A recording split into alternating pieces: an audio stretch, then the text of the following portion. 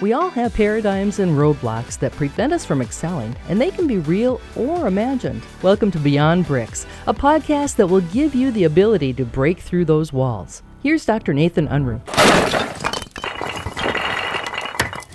People don't always like when I make this statement, but I had to make the statement when I look myself in the mirror. Hey, if your life sucks, it's because you suck. So the solution is stop sucking. So how do you stop sucking? Is you got to do some self-reflection. I strongly believe God doesn't make junk. We're all made in his self-image. He don't make junk. He gives us all gifts, talents, and abilities. Those are his gifts to us. What is our gift back to him is what we do with them. Welcome, everyone, to this conversation. I'm super excited to have a good friend with me, Josh Shaw. Josh and I have been running around together for a number of years. We're like-minded individuals who are always trying to innovate our businesses, trying to figure out how to do things better. And so we've met each other. I think we met through Brad Lee initially, didn't we, Josh? Sure, we did. Yeah. And so, Brad got us connected. And since then, we've had a ton of great conversations. I've loved to be a part of your journey. You've inspired me. But what I want today, the listeners to hear is something about Josh that so many of us, I think, need to hear. We need to hear about adversity. We need to hear about transparency. We need to hear a message of hope. No matter where we're at in our lives right now, Josh has a story that I know will impact you. So Josh is now currently living in Wisconsin. But Josh, I'm going to shut my mouth for a minute, and I want you to tell us your story, brother. Tell us where you grew up and kind of take us along your path. Sure. So I grew up in Sheboygan, Wisconsin, small town in between Green Bay and Milwaukee, right on the lake there. It's a small town in the sense of not a lot of people around, but doesn't mean like life can't grab you, right? My parents, they divorced at a young age. I was probably 5 or 6, right in that age. My father went off to marry and have kids. My mother she found herself just eating trash, if you would. He would beat her, hit us, verbally abuse us, break our stuff. And it was just an ongoing process of that. So you had during the weekdays, I was with my mom, right? And then on the weekends, I would go over to my dad's house on the weekends where he was trying to live this new life. And I felt like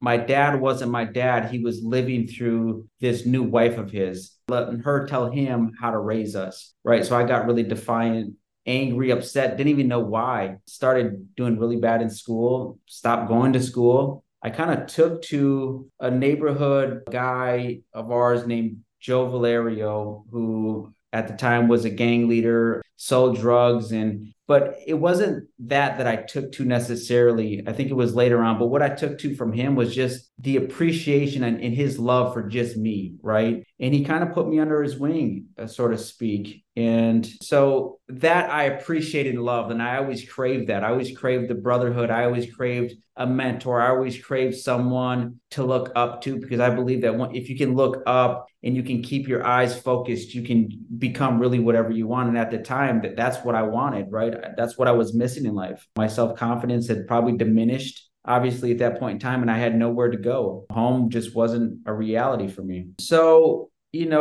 got involved there. And then there was a moment too where, and I remember very distinctly, like my life changed as far as like business in this sense. And I was probably 12 years old when I was at Joe's house, and he just got out the shower and he was putting on his pants. So he's buckling his buckle, and he had this big fat wad of money in his hand, and he put it in his mouth so that he could buckle his buckle. And it was so large that he couldn't get it in his mouth. And he said, "Here, hold this." And he gave it to me. And at that moment, I'm like, damn, I want to have some money like this. And that's kind of when my life changed. And I started to realize like he was solving a lot of problems with money, right? I saw him help his family. I saw him help other people in our neighborhood. And it just felt right. And a lot of people looked up to him. So from that moment there, I essentially chasing the dollar, right? And I found myself soon after that selling drugs. It was crack cocaine. I was 13 years old. I got caught in middle school selling it,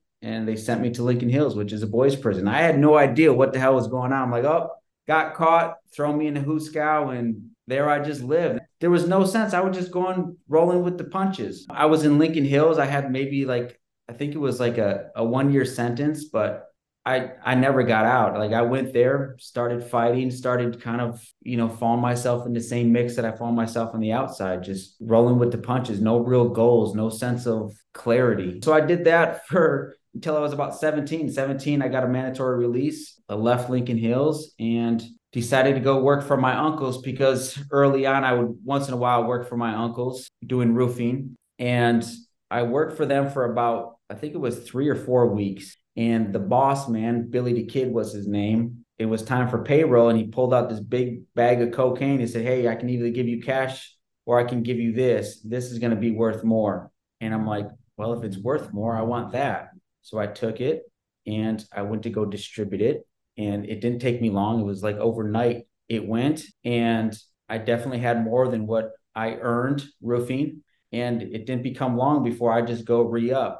I'd re-up from him and people started calling me, and I had a little customer base and seemingly did well. Didn't really go back to work for that. And from 17 to about, I'd say 20, 21 years old, that's the life I was living. And in between that time, I was not only selling drugs, but I was just creating some really bad habits. It was drinking, hanging out, no life goals. I was saving money. I had money, but didn't know what to do with any of it. Didn't know really how to live, or anybody to teach me how to respect or do any of these things that I crave now. So I found myself in the penitentiary at about 21 years old, and that's where my life changed. You see, I was sitting at a metal bench playing cards, bright lights over me, when I heard over the intercom, "Shaw, to the door." And I thought, I'm like, this is weird. So I went to the door. They said, "Come on through." So I opened the door, came on through, and the guard walked me down the hall, and they said, "You got a call?" And I said, "Well, this is weird because you don't get calls in prison. You have to pay to make them." And so they walked me into a room and they pointed to a phone, and it was already sitting on the desk. And I looked around the room and I picked it up and I'm like, "Hello?" And it was my mom on the other line. She said, "Josh, it's your dad." And I'm like, "What about him?" He's like, "He's dead." I just broke down. I didn't even ask like how or why, I just broke down. I'm like, what happened? I just couldn't understand. I'm like, there's no way that he's dead. There's no possible way. Like, this relationship that I had with my dad was always strained throughout the years, right? It never really got repaired because I had so much resentment towards him for leaving us. I blamed him for leaving us in a bad spot and leaving my mom to kind of set up with these boyfriends. So there was a lot of blame, a lot of resentment. Later, I found out it was from suicide. And I went back to a holding cell. They said, "Josh, you can go to general population or I can put you in this holding cell." I said, "Put me in a holding cell." And I sat there for days, just trying to clear my mind, really. I mean, trying to understand what happened, right? And then it just overcame me. I never got the chance to make my dad proud. I never got the chance to tell him how I really felt, how I loved him. And then I thought to myself, would that have changed anything? Did he bear the burden too, right? Because we're all living this thing called life. It's just not me and my feelings. And I started to understand that. And I started to just try to understand myself and try to understand him and his position. And I just went on this lifelong journey of just trying to become better. And my first step to that was forgiveness, right? I had to be able to forgive myself. And that was first, because I was constantly asking for forgiveness from everybody else. And I just realized I just need to forgive myself. And then once I forgave myself, I just went through this journey and these motions of trying to understand, trying to be better. I grabbed books. I looked at people now, not necessarily like Joe Valerio, but other guys that I modeled in business. And when I got out, I decided to start a roofing company. And, just like anything else, this process was slow. Over time, I built momentum and I started seeing some real money from it. I felt like I was finally in a good spot, right? I finally had money. I was stable. I didn't have to go back to selling drugs, because that was one of my things, is I felt like if I couldn't make it in the real world, I would always fall back to that. So that fear was over. And I've started to realize too, that I had more money than a lot of my peers, a lot of my family members, mom, aunts, uncles. And I felt like I had a sense of making it. And I went on like that for a couple of years. And then I also felt too, this ain't good. I don't like this feeling either. I felt like I was this is all life has to offer. This is what I'm going to get up and do for the rest of my life.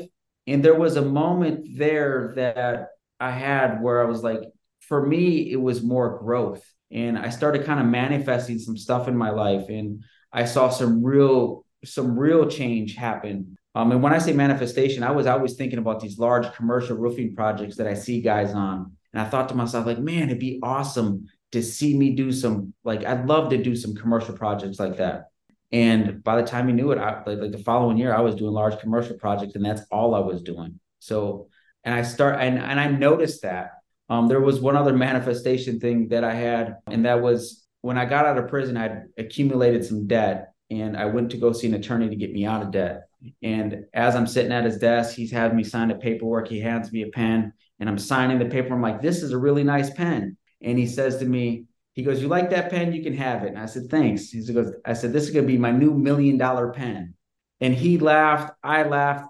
Given the situation, I'm trying to sign myself to get out of debt. And from then on, I always called it my $1 million pen. And there was actually a time where I was signing invoices and I left it in someone's vehicle. And I was panicking because later that night, I didn't realize where my pen was.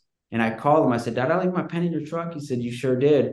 I said, I'm on my way to get it. He said, what? You're like 45 minutes, an hour away. Why are you coming to get this pen? I said, I'm on my way. He comes, gives it to me. I said, this is my $1 million pen. He goes, it must be. And it's funny because all that was like, it was manifestation in the making. And like 2 years after that, I ended up signing my first $1 million deal with that pen. And I continue to sign $1 million deals with that pen. So that pen has really become my $1 million pen.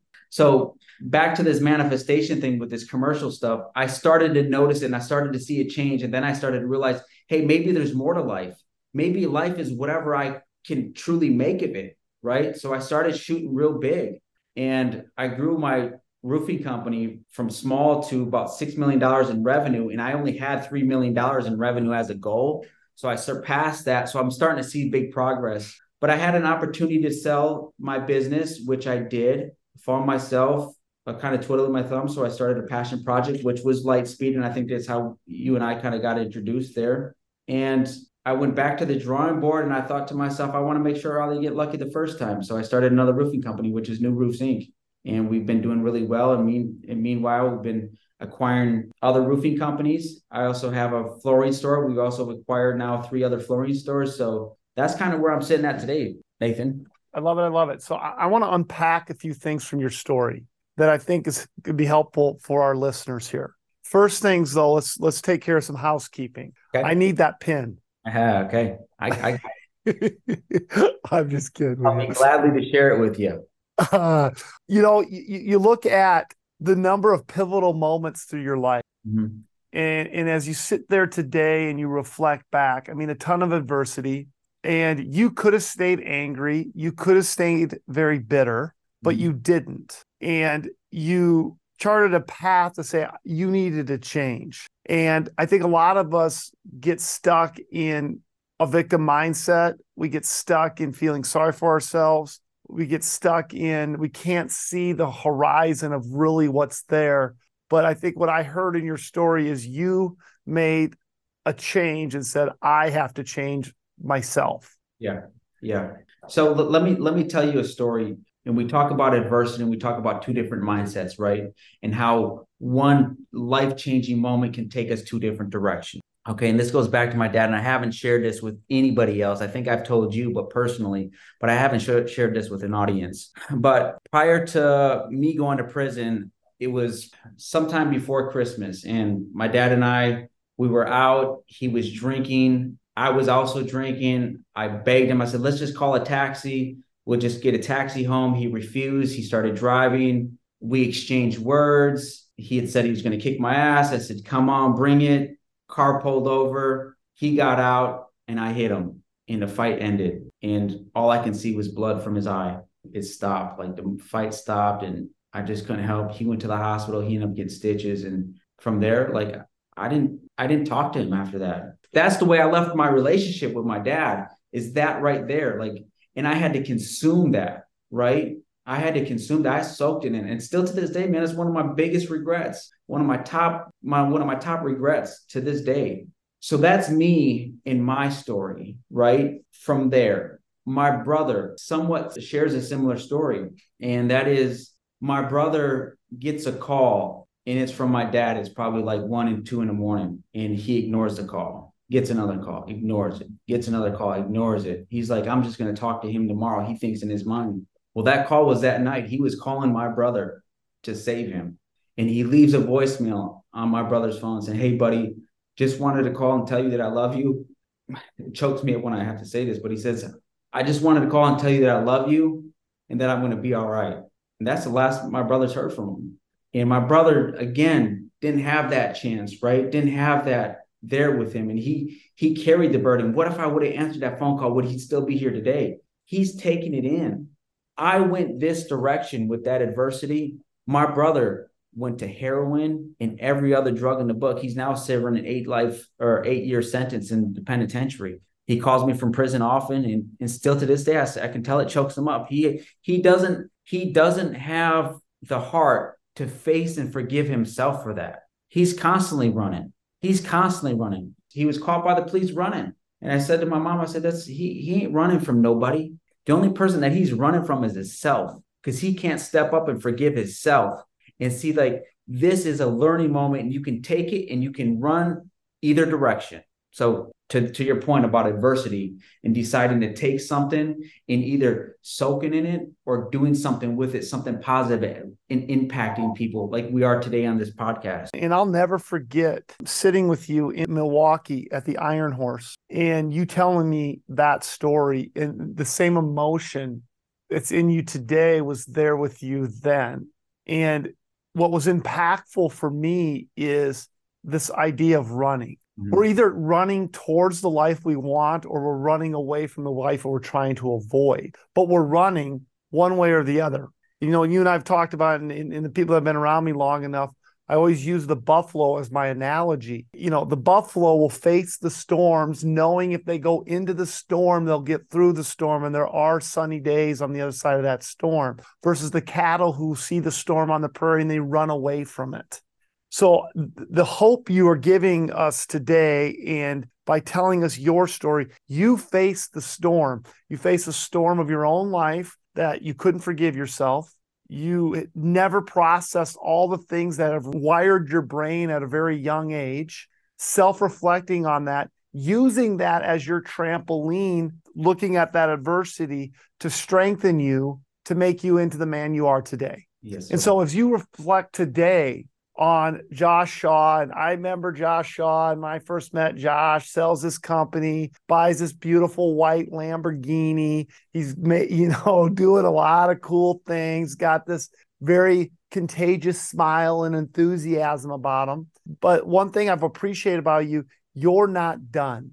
Even as we got to spend some time with each other here just a couple weeks ago, you're looking at that next evolution of how do I become a better man? How do I become a better human being? So speak to that for our listeners. Where's that thirst come from? And what are you doing to quench that thirst of being a better human being? I think it's a good question. It goes back to, those few years that I had where I felt like I had it, right? Like I felt like I was doing better. I was in a good position, but there was still something I was longing for. And that was, for me, I truly believe, and I didn't know it then, but I believe now, I was just longing for a better me. Like for me, it was the accomplishment of just becoming that better person, even if it was a little bit. I just want to become better at life, at being a better husband, at hopefully someday being a better father, being a better businessman, right? Being a better leader. All those things are not something that you're just born with, but there's something that you have to learn, right? And you have to appreciate. And for me, I feel like everyone out there, so I use this analogy for myself, but I think, like, I picture myself as a library, and everyone that I meet is a book, right? And I'm accumulating these books for my library. So learning from everyone has just been, for me, probably the biggest change that I have in my life. And especially from you, Nate. Like, I've learned so much from you, how articulate you are, how genuine, the events, how caring you are. Like, you're a true person that wants to help people, but I think it's because you've helped yourself and it's possible, right? So that's kind of the same place that I'm at, is just the climb is what really grabs my thirst. Not necessarily the accomplishments. And I think we did an exercise at your thing, and we really changed my my mind is that you had us all write down some top moments in our lives and you had us label them. Are they relationships? Are they experiences? Are they items? And then what was the fourth one? Accomplishments. Accomplishments. And none of them were items. A lot of them were relationships and accomplishments, or experiences rather too, but none of them were items. Talk about the white Lamborghini. That wasn't on my list, right? So I've learned now that it's really about the journey. I try to make it as difficult as I can to make sure that I have it. And that's why I started that second company, right? The New Roofs Inc. I started from scratch. I didn't want help. I wanted to run it like it was an actual business. I didn't want to take a bunch of my personal money and stick it into it and have it be successful. I wanted to start it from scratch to see if I really have what it takes to start a business, to grow a business, and then sell a business again. So for me, it's really about the journey. Yeah. So Josh, there's a word that we'll talk a lot about in the definition of affluence. Mm-hmm. And when I bring up the word affluence, people will think right off the bat, it's about money. And I love what you just said is that, on your list of best moments wasn't the white Lamborghini, but isn't that some of the stuff that we think if we chase and get, that's going to make us happy? But that didn't make your list. Some of my own objects didn't even make my list. So when we look at affluence, a true definition of affluence is a flowing towards an abundant supply of options to live a life that we desire. So that is, yes, is that our bank accounts? Sure, that's part of it. Is it our 401k, IRA? Is it some of those things? Absolutely. But you know what it really more is? It's about our relationships with people. Relationships with our family members. It's the experiences. It's our children's education. All of those things go into our own life of affluence. And taking time to reflect on that and understanding why we're doing it versus just chasing the wind. Mm-hmm. And I think you've done a beautiful job of that. So I want to end this discussion, Josh, with a few calls to actions for our listeners. And so if you were to give some advice to the people about how do they, wherever they're at, whether they're in a really bad spot in their life or they're merely surviving, or even if they're thriving, what are things they can do to become better leaders, to strengthen their relationships, and to really provide them with hope on why they're on this earth today? Absolutely. So I think, number one, it's just ground zero. For me, it's ground zero is you. It starts with you. I think you recommend a book. It essentially just tells you that everyone in your life currently is all that you need to know, right? And I believe everything that you have inside you is everything you need to become successful, right? You just have to dig deep enough to find it, right? There's a treasure that lies inside you. What is it, right? And sometimes the self-reflection is what it takes to become that person, right? For me, it was having to forgive myself, but then there was also many steps after that I had to take, but that was number one for me, right? But everything that I needed was already right there. Let's stay there for a minute. The book you're referencing is The Power of Who. And for the listeners that are listening, go read The Power of Who. It's a very powerful book that talks about everyone we need to know to grow our lives are usually right there around us. We just have to make sure we lean into them. So it's a super valuable book. Another one I'm going to give, because you mentioned about the best moments, that exercise we did, a great book for people to look at to do some self-reflection is Jon Acuff's book, is All It Takes Is a Goal. It's a great self-reflection book to understand where you're at today, looking back at your past in order to conquer your future. So I agree with you 100%, Josh. Number one, it's about you. People don't always like when I make this statement, but I had to make the statement when I look myself in the mirror. Hey, if your life sucks, it's because you suck. So the solution is stop sucking. So how do you stop sucking? Is you got to do some self-reflection. I strongly believe God doesn't make junk. We're all made in his self-image. He don't make junk. He gives us all gifts, talents, and abilities. Those are his gifts to us. What is our gift back to him is what we do with them. That's number one. Give us number two. Number two is you have to come to the reality that no one's going to save you. You have to give that thought up. No one's going to come and save you. You have to save yourself. And saving yourself means looking at yourself, understanding yourself, appreciating yourself, right? Those are the steps. That's saving yourself, is salvaging, taking responsibility. I truly believe that was another pivotal moment for me, is just consuming as much responsibility that you can take. Because I believe once you take the responsibility, you are now in control of it. right? If you want to constantly point fingers and blame, they're in control of your life, not you. Beautiful. I love it. I love it. I love it. And one more. I'm not going to dive too much into the self stuff. I think high level, as far as like accomplishing dreams, like going back to manifestation and just knowing that it is possible, believing that it is possible, just because you can't see it and it's not necessarily instant, or you can't grab it, it's not instantaneous, right? That it does live there. I mean, I just gave you 2 examples earlier of the pen and the commercial stuff, and it still happens to me to this day. Sometimes the stuff that I'm asking for now takes a little bit longer, but believe that it's possible. Believe in yourself and believe that it's possible. What I hear there is our environment is super critical. Absolutely. You know, as a young boy, you looked up to Joe. Joe taught you some things, even though Joe was not that greatest dude. Yeah. But you migrated to him because Joe, your environment of people you put yourself around, what kind of human beings are they that can lean in you for who you are, no matter what you've done, and be able to lean in you. So finding the right environment. And so before we came into this discussion today, you were telling me a story. And I think about the story you told me as it relates to this idea of environment. And it's the shark. You got this big shark hanging above you on your wall. Yeah. And you told me the story of how you caught that shark in Mexico the day before your wedding. Yeah. So that represents a best moment to you. Sure. Right. And you also then talked about, well, what does a shark represent? So speak to that for a moment. I believe a shark is misunderstood, right? I think once you understand a shark and you know the way it moves and how it acts, a shark's not really scary at all, but we just perceive it as scary.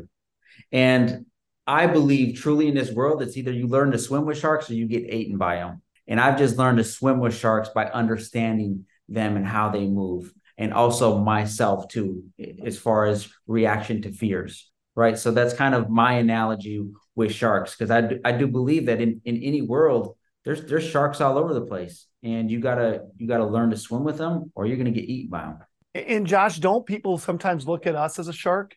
Absolutely. Don't you ever feel misunderstood? Because I feel misunderstood at times. Sure. And so I think the shark is a great analogy. They're not bad animals. They're misunderstood animals, no different than us at times. But for us to really be understood, it takes what you've talked about of some self-reflection, creating a better environment. And that's how we start to accomplish some great things in our lives. And so as I close this, I want you to think about what Josh said today, and I want you to do your own self-reflection. I want you to do some of the calls to actions. Consider picking up the book or listening to the audio version of The Power of Who or John Acuff's book, All It Takes Is a Goal. Think about this analogy of the shark. And do you feel misunderstood? Because I know if you're anything like me, I oftentimes feel that way. How can we improve that? How do the people that we are looking as sharks, well, maybe we need to lean into them and get more curious about them and strengthen those relationships. So Josh, I thank you so much for taking the time to do this. Is there any last things you want to share with our listeners before we close? No, just selfishly, I just want to tell you how much I appreciate you talking about environment. I think, you're one of the top guys that I look up to, and I appreciate everything that you do and who you are as a person. So thank you very much, Nathan, for having me on and for being the person that you are. Appreciate it. And I'll look for that pin in the mail, brother. You can find more thoughts on how to move beyond bricks at drnathanunruh.com.